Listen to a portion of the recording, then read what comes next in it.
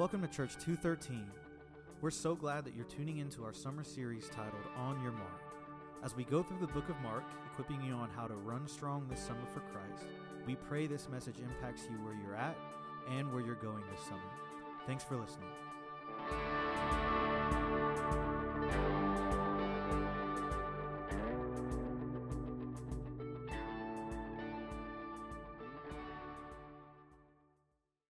Good to have all of you guys in the house. And hopefully this morning, you want to do this. You want to lift your hands up high. You want to lay your heart, lay your life open and bare for God's transforming power to do something. Because that's the desire of your heart. I've got some good news. God will do just that. He will do just that. And so we kicked off our summer series last week called On Your Mark. We're working through the book of Mark. Because my heart's desire, Pastor Dom, this leadership team, this church, this faith family, our desire is for this. We want you to run well this summer. Summer's a busy time, right? And people are out and about. People are on the move. Like I said last week, people want to go to the beach just to make sure that the ocean is still there. You know, every year they try to go there and see if it still exists. But as we're out and about, it's a great thing for the summer, because it gives us so many missional opportunities to do exactly what Jesus commanded us to do, and that is just to live out our faith as we are on the run. Amen? Courtney has done that. Parker has done that. Other people have done that and has impacted specifically this young man. What can you do with your run? So this morning we're going to dig in. We're going to dig into how to be intentional. Why? Why do we run? Mark Leiterback tells us why Christians should run well, and he writes this. He said, the gospel of Jesus Christ is the grand story of the universe. It alone rightly captures the imagination. It fires the soul for greater things. This is the story we must learn, we must live, and we must seek to tell others often. Do I have any friends in here this morning? Amen? That's it. So the Gospel of Mark is written to that end. It's for that reason. And it would be impossible for me to exegete, to unpack every scripture in Mark this summer. It's just not enough time the next 7 weeks. So what I want to do is chronologically, I want to work through the book of Mark and take stories, to take accounts, to take narratives from Mark's perspective that is a kind of a head scratcher. You know, sometimes like, what in the world is going on in that particular situation? And I want to unpack those kind of head-scratcher situations, those narratives, in order to reinforce the theme of Mark. And this is on your sermon guide, and this was the theme that was also on your sermon guide last week. This is the theme of the Gospel of Mark, and it's this. Jesus is the authoritative, miracle-working Son of God, Savior of the world. That's why Mark is running. That's why he is living. And so we're going to dig in and through the book of Mark, starting in Mark chapter 1 this morning, starting in verse number 9. So if you have your copy of the scriptures, if it's digitally, open that up. If it's the written word, you guys open that. If you just have it memorized by heart, let me know. I'll give you a gold star because that's impressive. Let's stand together as we read Mark chapter 9, Mark 1, starting in verse number 9.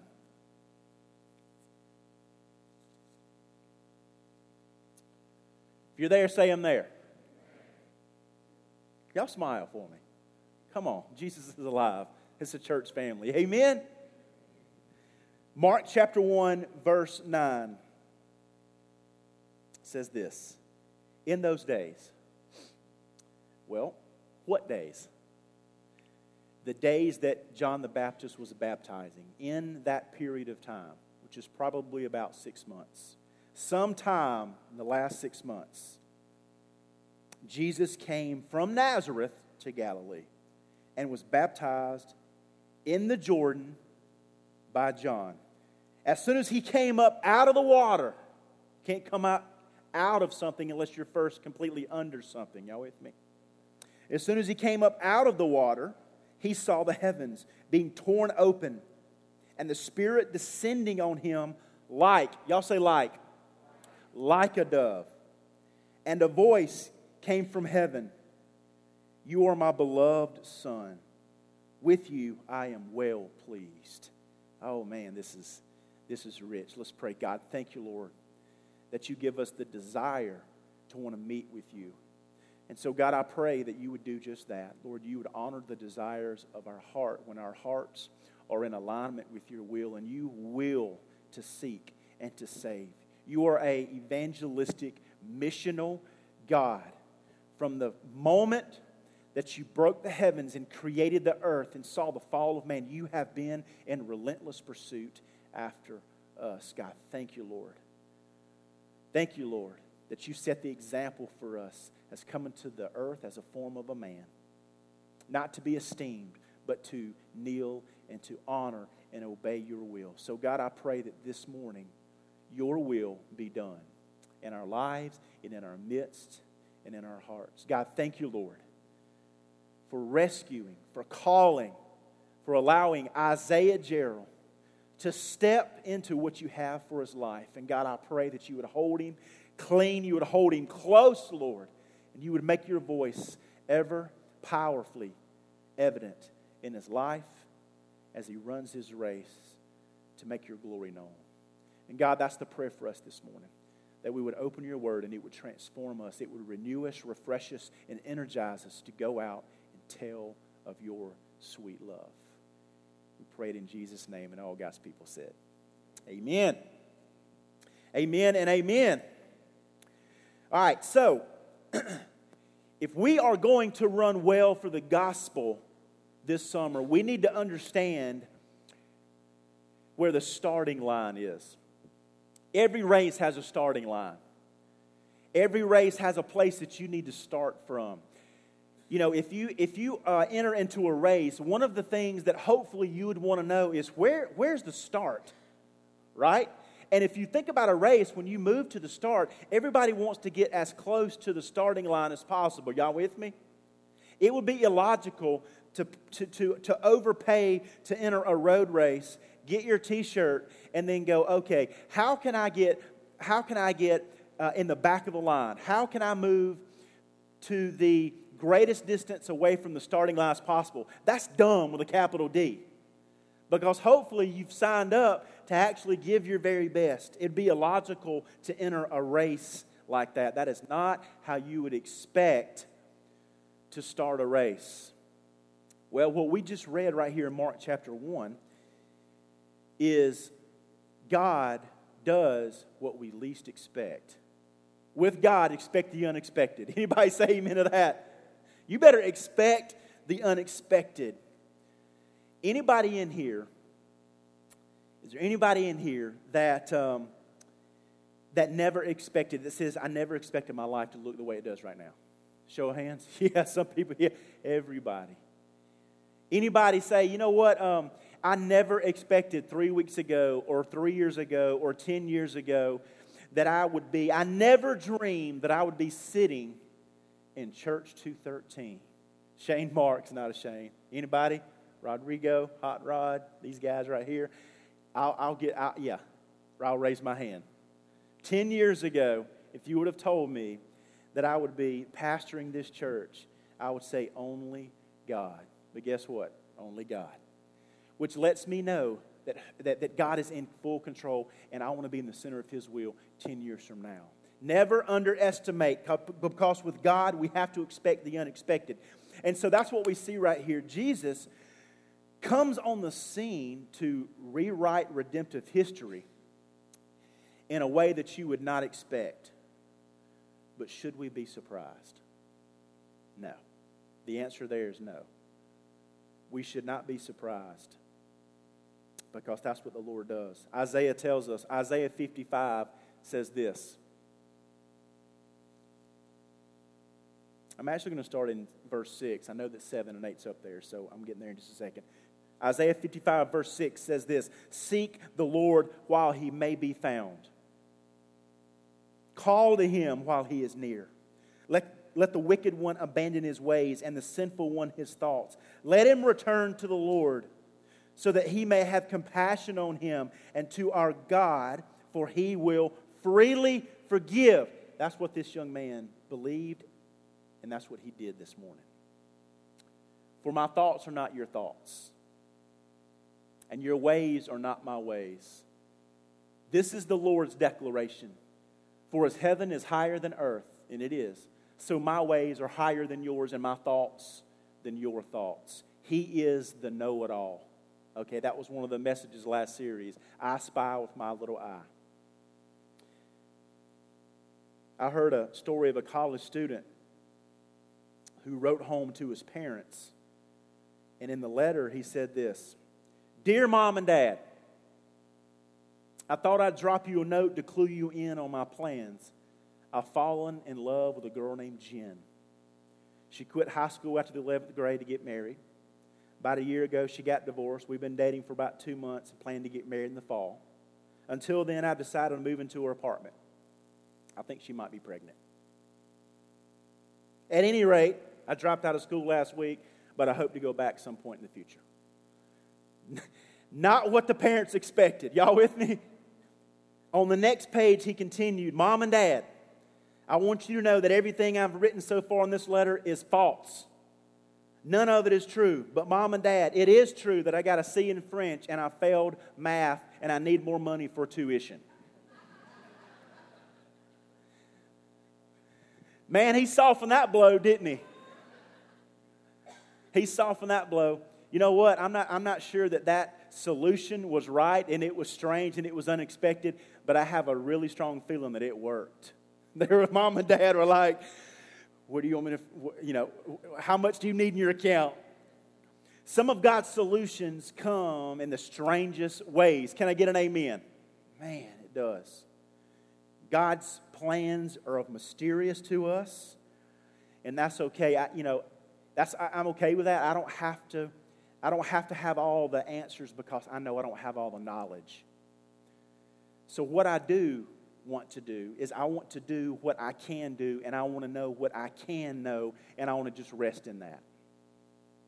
Philippians chapter 4 through 9 says this: Rejoice in the Lord always. Notice it doesn't say rejoice in the Lord for everything, because there are things in our life that we just don't want to rejoice over. But we can rejoice in the Lord despite what we're going through. Rejoice in the Lord always. I will say it again, church. Let's say it together.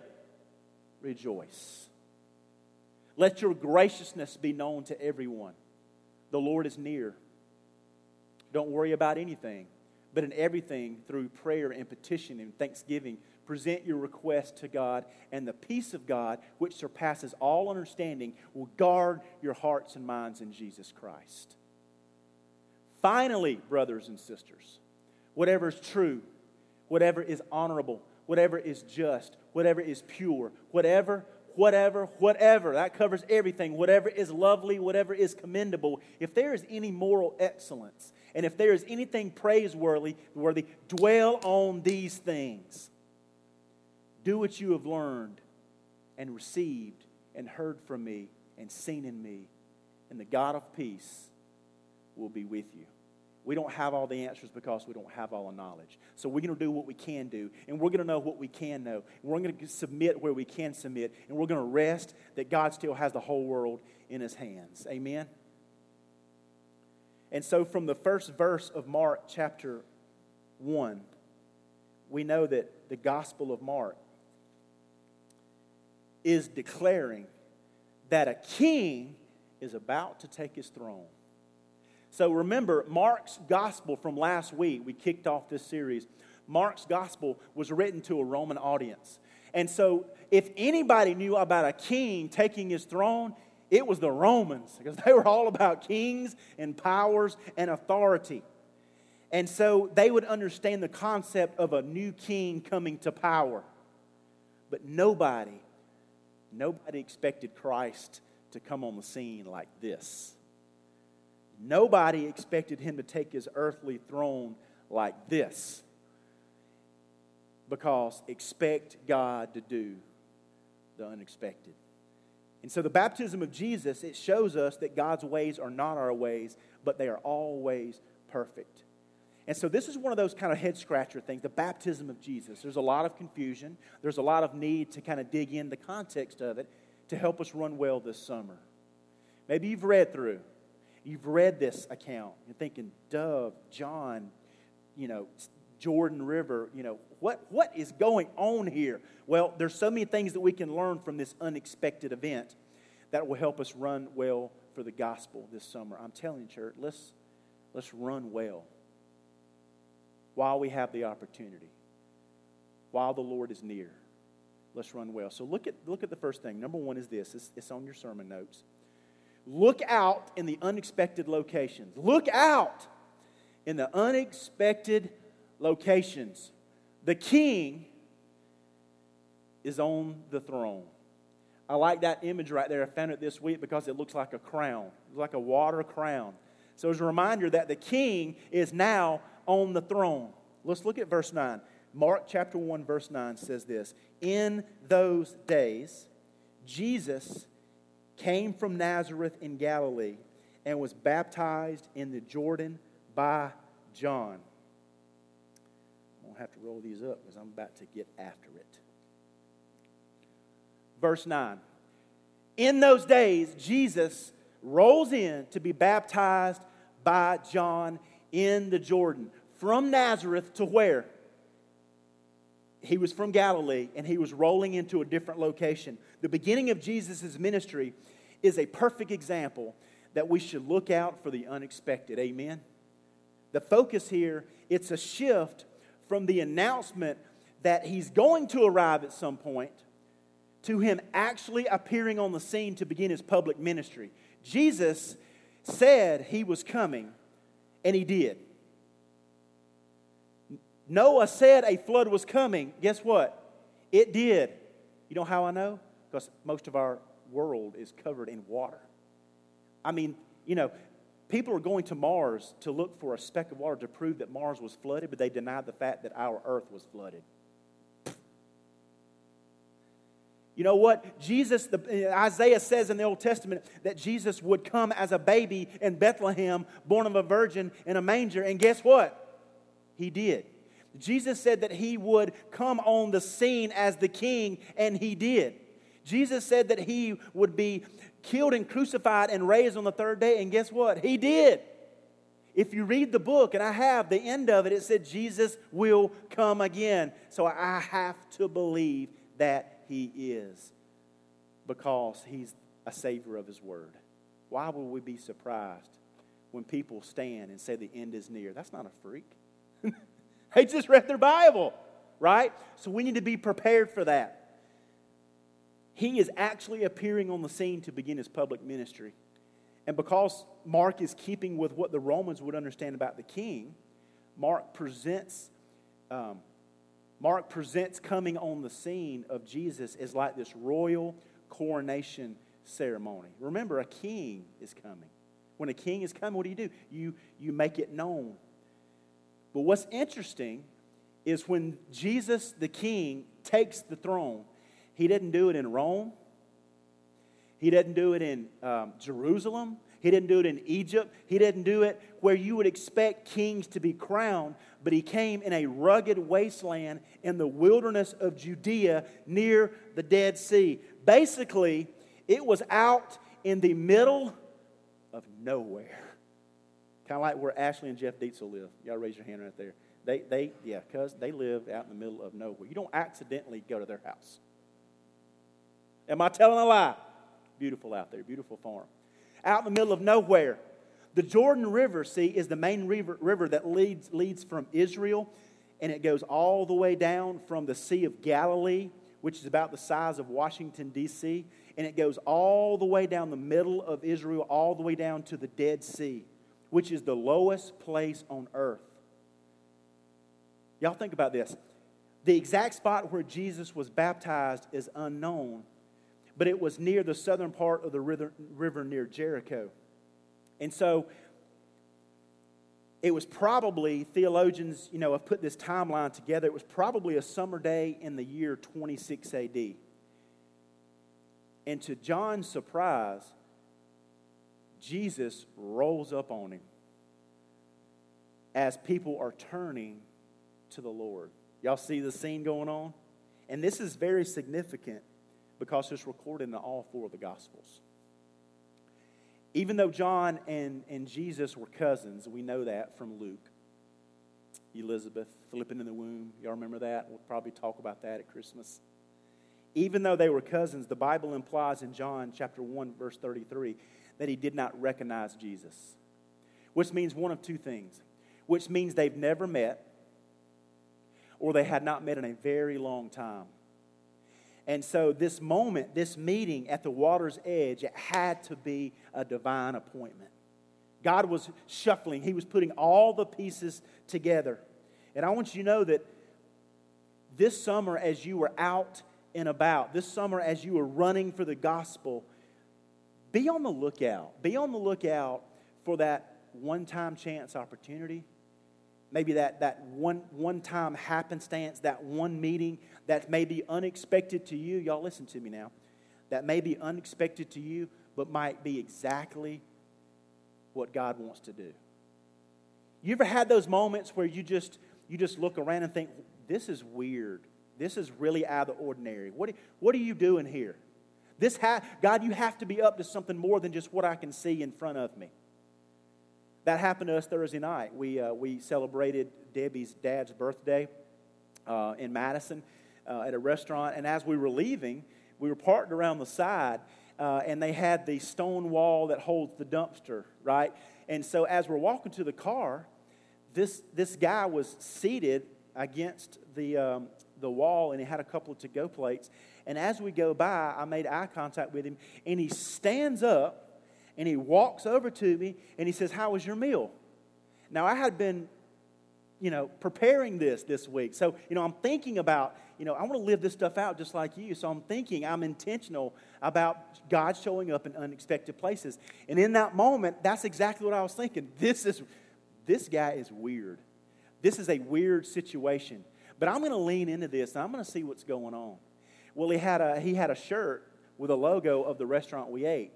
And I'm thinking, well, why are you out here just sitting? He looked like he was ready to get picked up. And we just struck up a conversation. He was telling me about his kids, and he was telling me that he was from Florida, and he just, he was in a new relationship, and he found himself in Madison. And I'm asking all these questions. I'm trying to find common ground. I'm getting ready to pounce, you know what I'm saying? I'm looking for that open door, and I'm looking around for Debbie. She knows exactly what's going on. So she's got the girl. She's like, all right, Daddy's about to, come on.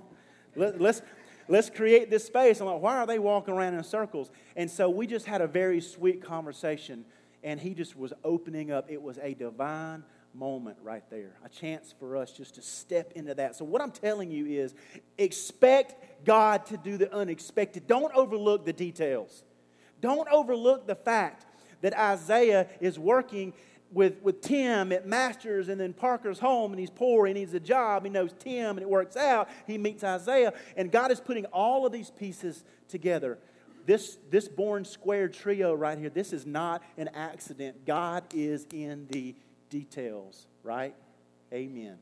So what I'm telling you is, as you're running well this summer, maybe it's a flat tire. Why, Lord, do I have a flat tire on 75 South? Why, Lord? Look for him. Maybe it's a teenager, that just appeared at your house with one of your kids. What is this kid doing? I didn't realize they lived in the neighborhood. Maybe it's an unexpected person that shows up to an event that you had planned, and everything in you wants to go, I don't have enough food, I'm freaking out, what are you doing here? I don't know you. This is going to ruin my vibe. Maybe God put them there. That's what I'm trying to say. God works in the unexpected. Maybe summer throws you a curveball that you didn't see coming, but I want you to know, church, don't miss the trees for the forest. Write this down. Be on the lookout for God to work in unexpected locations. Be on the lookout for God to work in unexpected locations. And goodness, tell somebody about it.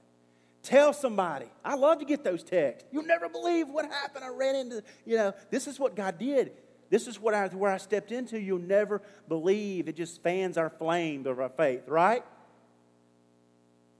When we're caught by surprise, let's be extra sensitive to God's Spirit. That was my prayer this week. When I'm caught by surprise, God, what are you doing here? See, John never expected to see Jesus so far south. But because John was living right for God, he could see what God was doing right in front of him. Did you get that? Do I have any friends in here this morning? Because he was living right in relationship with God, he could see what God was doing right in front of him. He didn't miss it because he was intentional.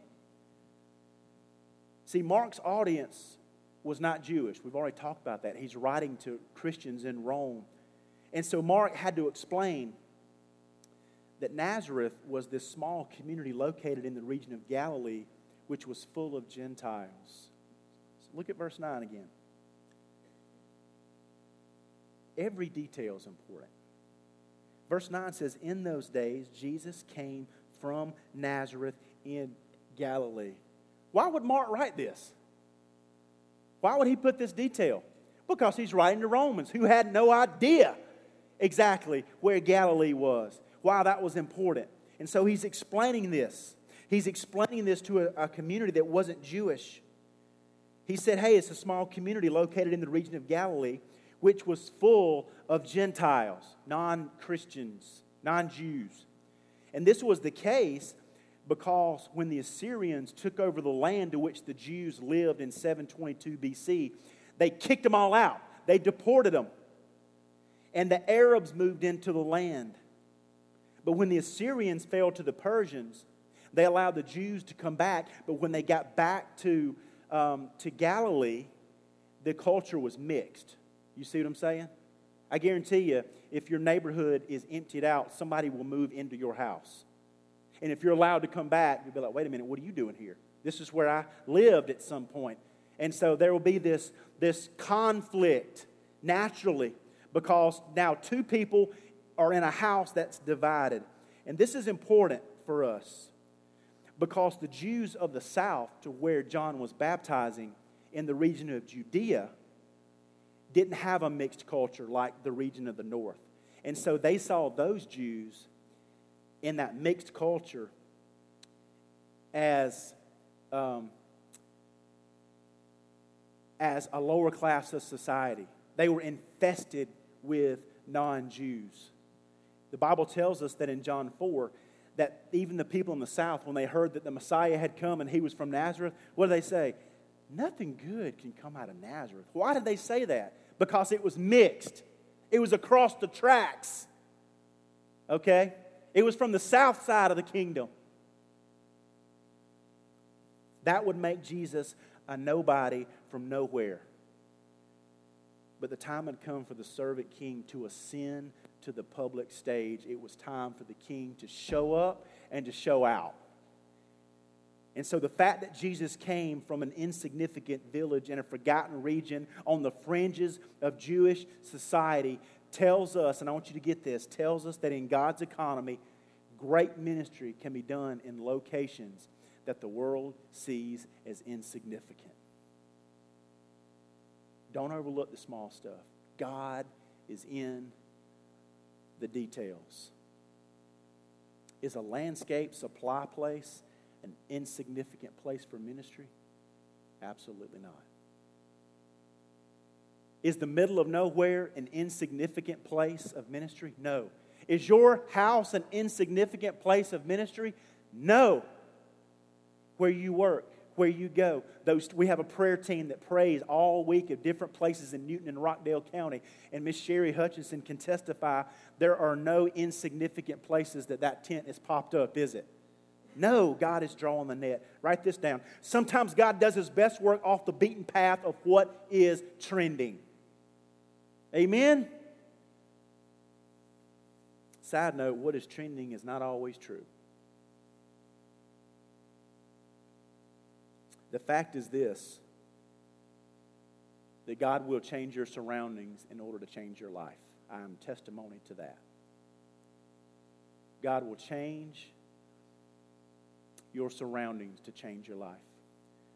So don't overlook the purpose of the unexpected that you find yourself in this summer, because if you belong to Christ, you will feel out of place because this is not our home. Amen, church?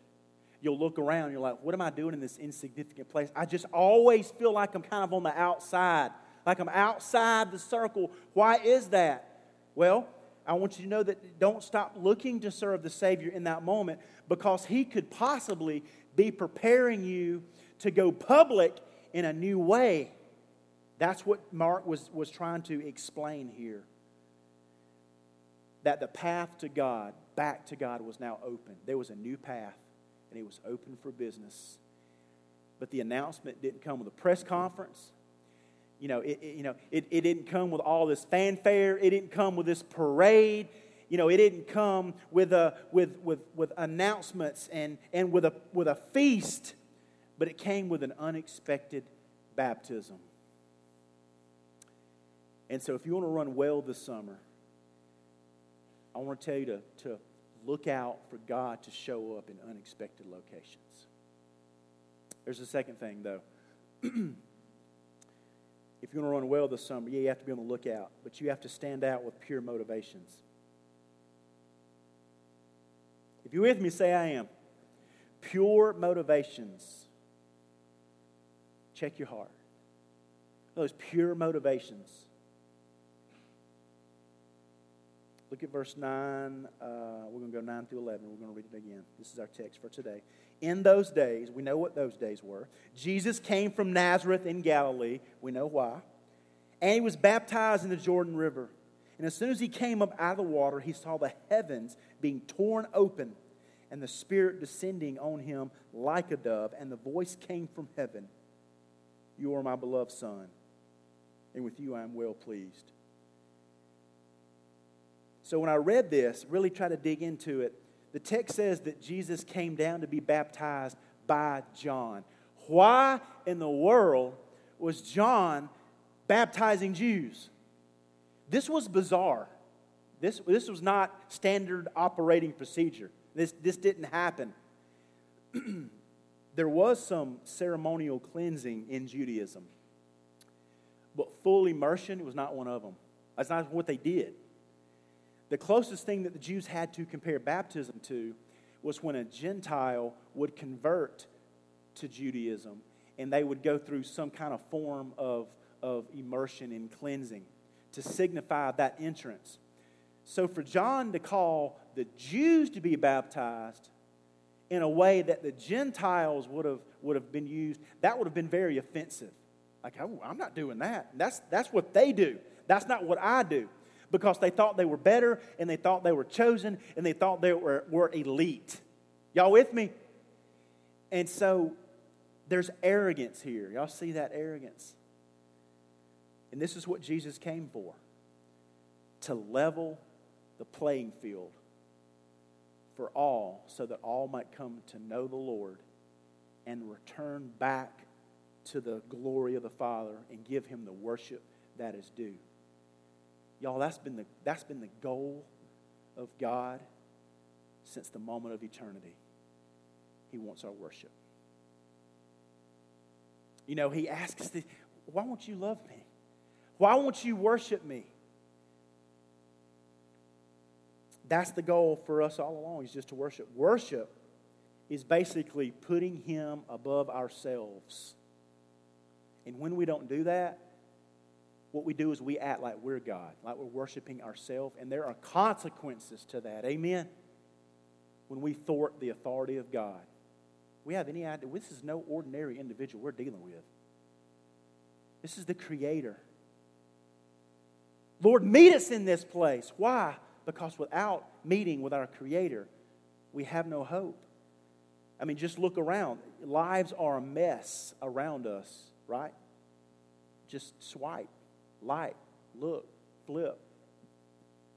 The culture is a mess around us because people refuse to allow the Master to come from the Messiah. That's why life is a mess, because priorities are out of order. And so worship, therefore, is the fuel and the goal of our life. That's where Mark was. This is it. Give the King the worship. Missions is not our ultimate goal of the church. Yes, we should go. Yes, we should go locally. We should go regionally. We should go globally. Yes, we should cross the street. Yes, we should cross the borders. But that is not the goal. The goal is worship. That's it. If you worship all the other things, you have no choice but to want to do with fresh zeal and excitement. But if you fail to worship,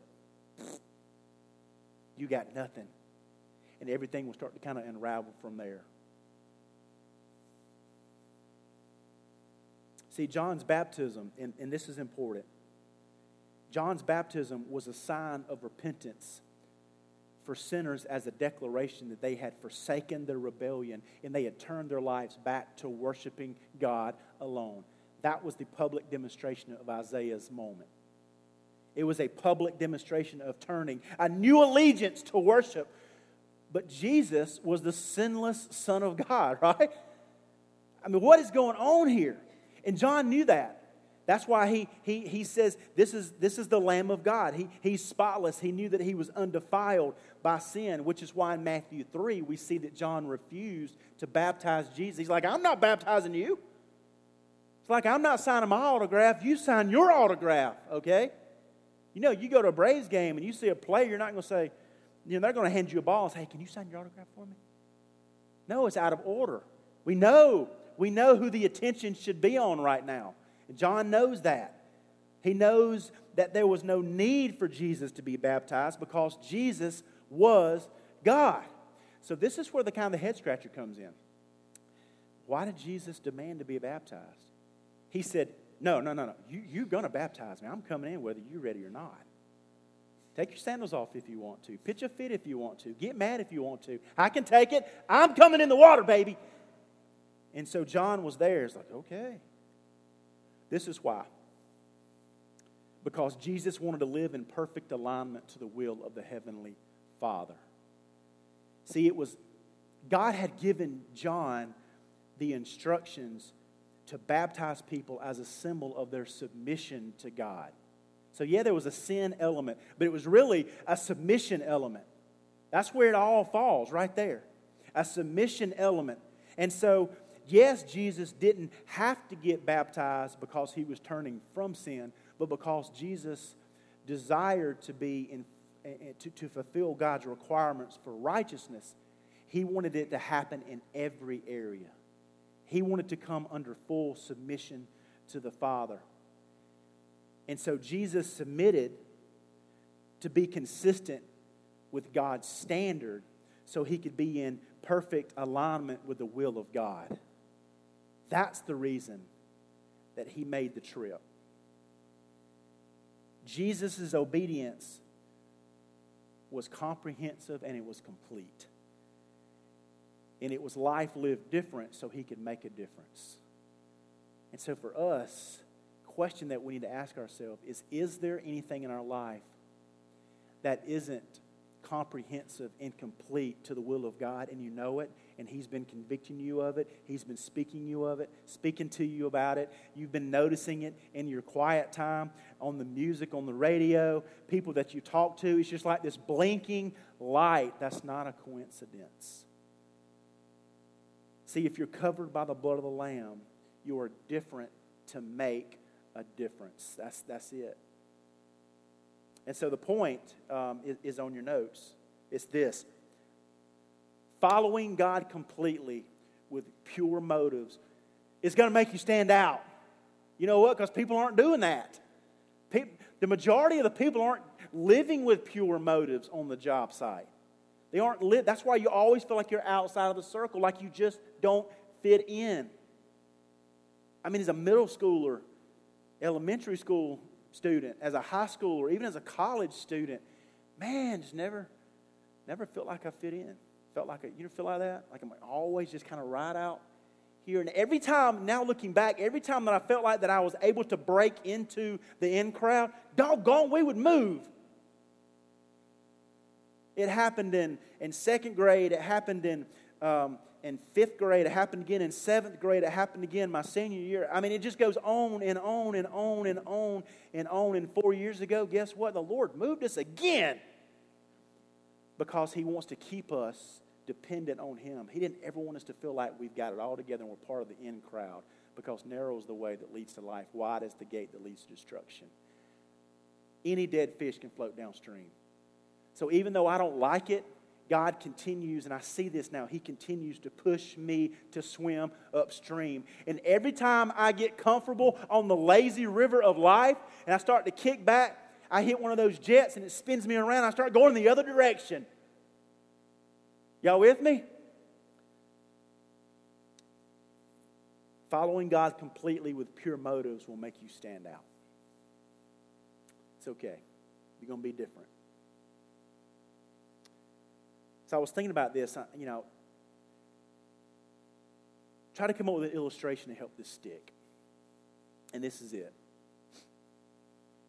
Why would Jesus be baptized? How does this all fit together with being in complete obedience to the Father, even though He didn't have to? Well, think about it like this. Let's say that my dad was the chef of a fancy hotel. And let's say that my dad had this standard that nobody ate at the buffet unless they had proof of their room and they had a meal ticket. And so I don't have to have those things. I can walk in and I can eat because I have the privileges as the son, because my father has willed everything. But because my father has willed that everyone must show their room key and that meal ticket, guess what I do?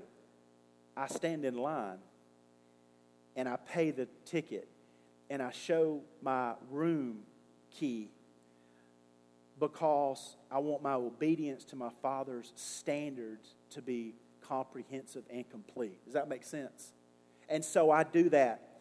If what pleases my dad is the room key and the meal ticket, then I'm showing my room key and the meal ticket because I want to be under the authority of the will of my Father. And so this summer, if you're going to run well, be prepared to go against the grain. You be prepared to swim upstream from what others think you should be doing in order to get to the center of God's will. You guys write this down as we're working through it. Jesus was baptized because obedience to the Father was most important. And so for us to run well this summer, I want you to live, and I want you to run, and I want you to vacay, and I want you to beach and pool and water park, and I want you to do, I want you to work. I want you to do all those things like you believe nothing is more important than honoring God with the time that He's given you. Because time is short. And you never know those unexpected things that God has put in your path in order for Him to show up and show out and answer your prayers in a way that you never dreamed. So yeah, you got to be on the lookout. Yes, with pure motivations, you're going to stand out. You may find yourself at the Dead Sea. Like, what in the world am I doing here? And that's exactly where God meets you. But there's a third thing. Go out with God's blessings. We are not doing this on our own. Amen? We're not doing it on our own. Look at verse 10.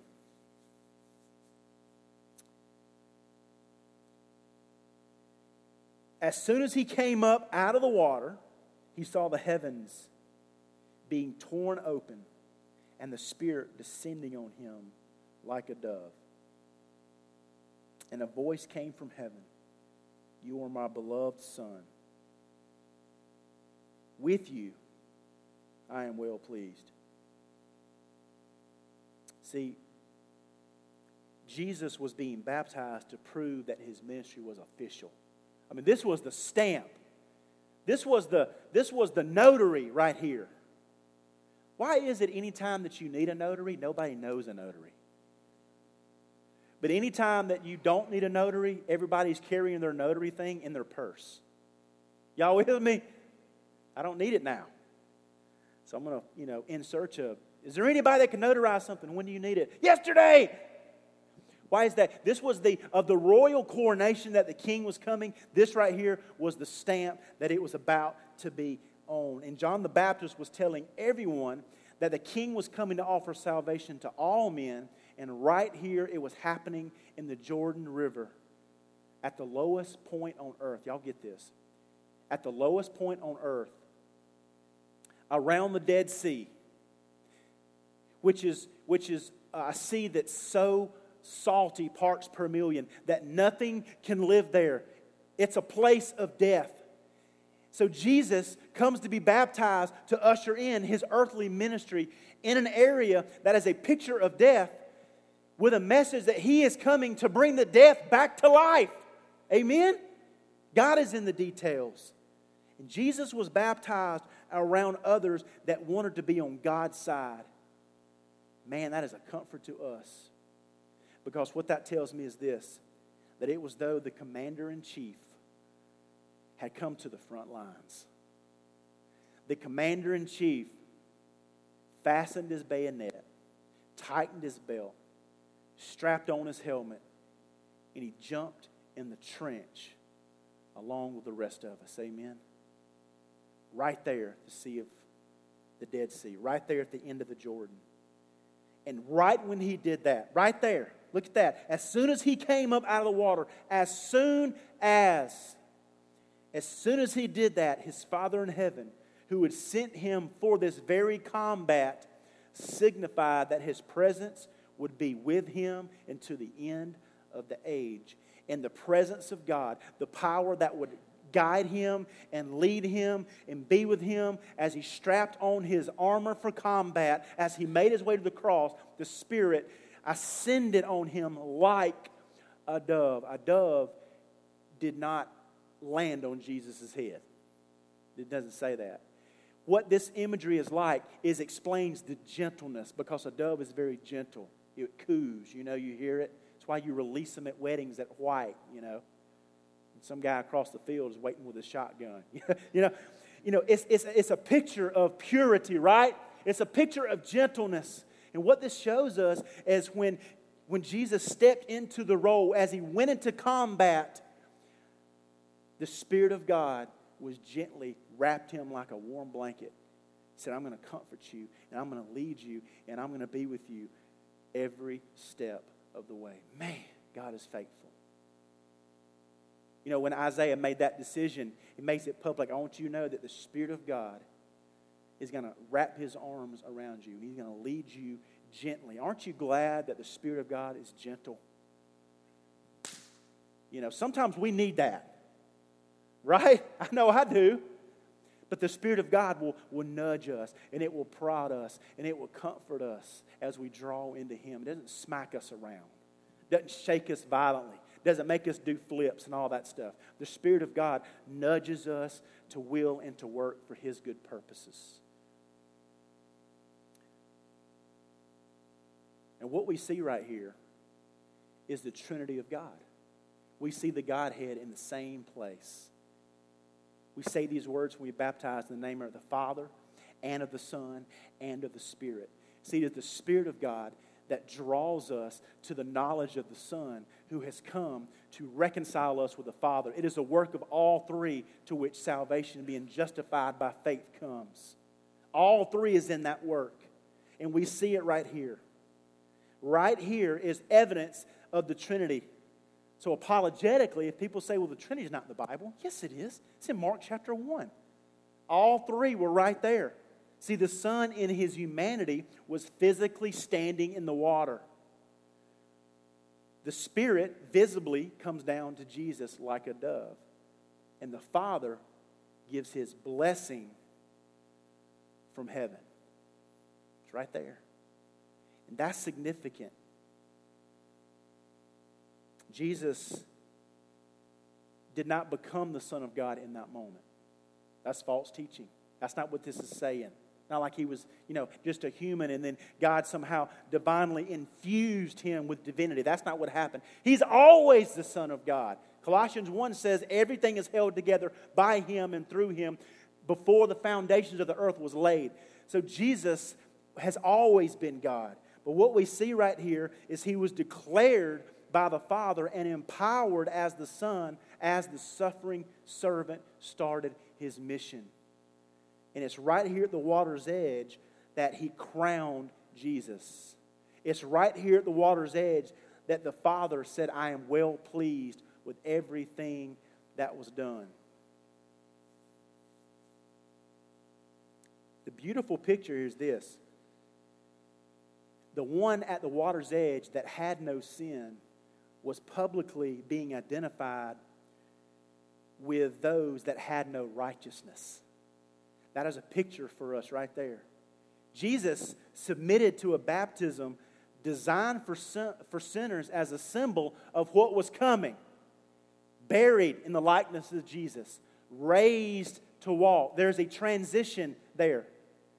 I love the way this baptistry is designed, because as you go through the water, you are symbolizing death to rescue. Think about when God parted the waters at the Red Sea for the Israelites.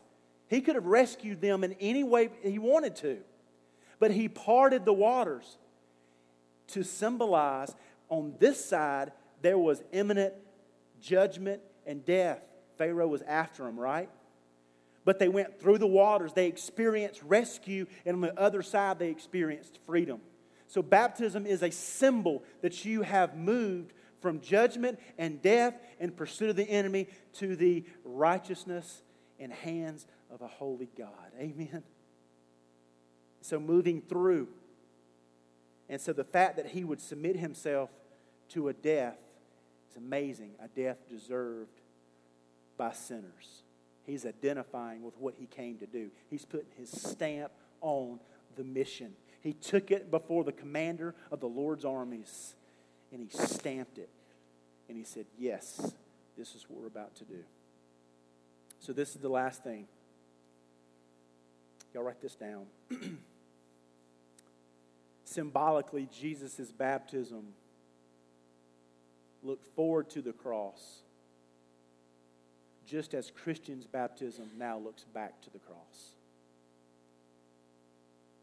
Man, I hope that on Sunday, we've had a lot of baptisms this year.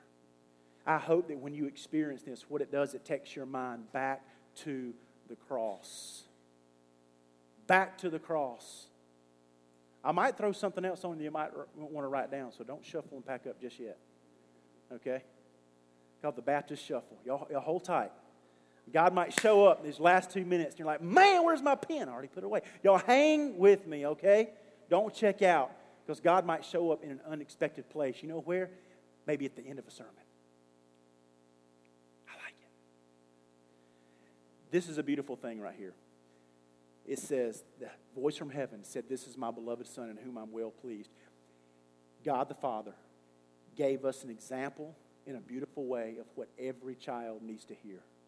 And it's these words: I love you and I'm proud of you. I'm going to tell you, that will change a kid's life.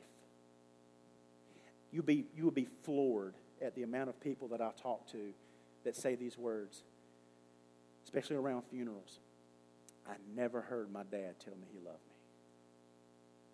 me. Never heard my dad say he was proud of me. I mean, I know he did. He provided for me. He did all these things. But I never heard the words. Church, tell your kids you love them and you're proud of them. Daddy, speak life into your kids by saying, hey, baby, I love you. I know you're 20. I know your name's Parker, but baby, I love you. And I'm proud of you. I'm proud of you. That will bring so much relief to a child. Don't allow your children to get to the end of your life and say at a funeral, my mom and dad never told me that they love me. They never put their loving arms around me. They never held me close. Dad, it is okay to hug your dad. Throw your arms and say, Daddy, I love you. Even if he's never said it to you, it just does something. Even this morning, before the service, Sadie was going through the office. I love to do this to my girls because it kind of puts them on edge. I'll say, Sadie! She'll go, what? I'll say, I love you. Now they know the drill, okay, because I don't yell at them, I yell to them. And so it's good just to be reminded, my daddy, my mama loves me and they're proud of me. That's what God did to the Son. Son, I love you and I'm proud of you. I'm stamping the approval, your own mission, and I'm with you every moment. Wow, what a moment in time. Amen. And so as we wrap up, I want you to run well this summer. I hope that's the desire of your heart, to run well this summer. Well, how do you do it? Well, first of all, you submit to the will of the King. in every area, comprehensive and complete submission.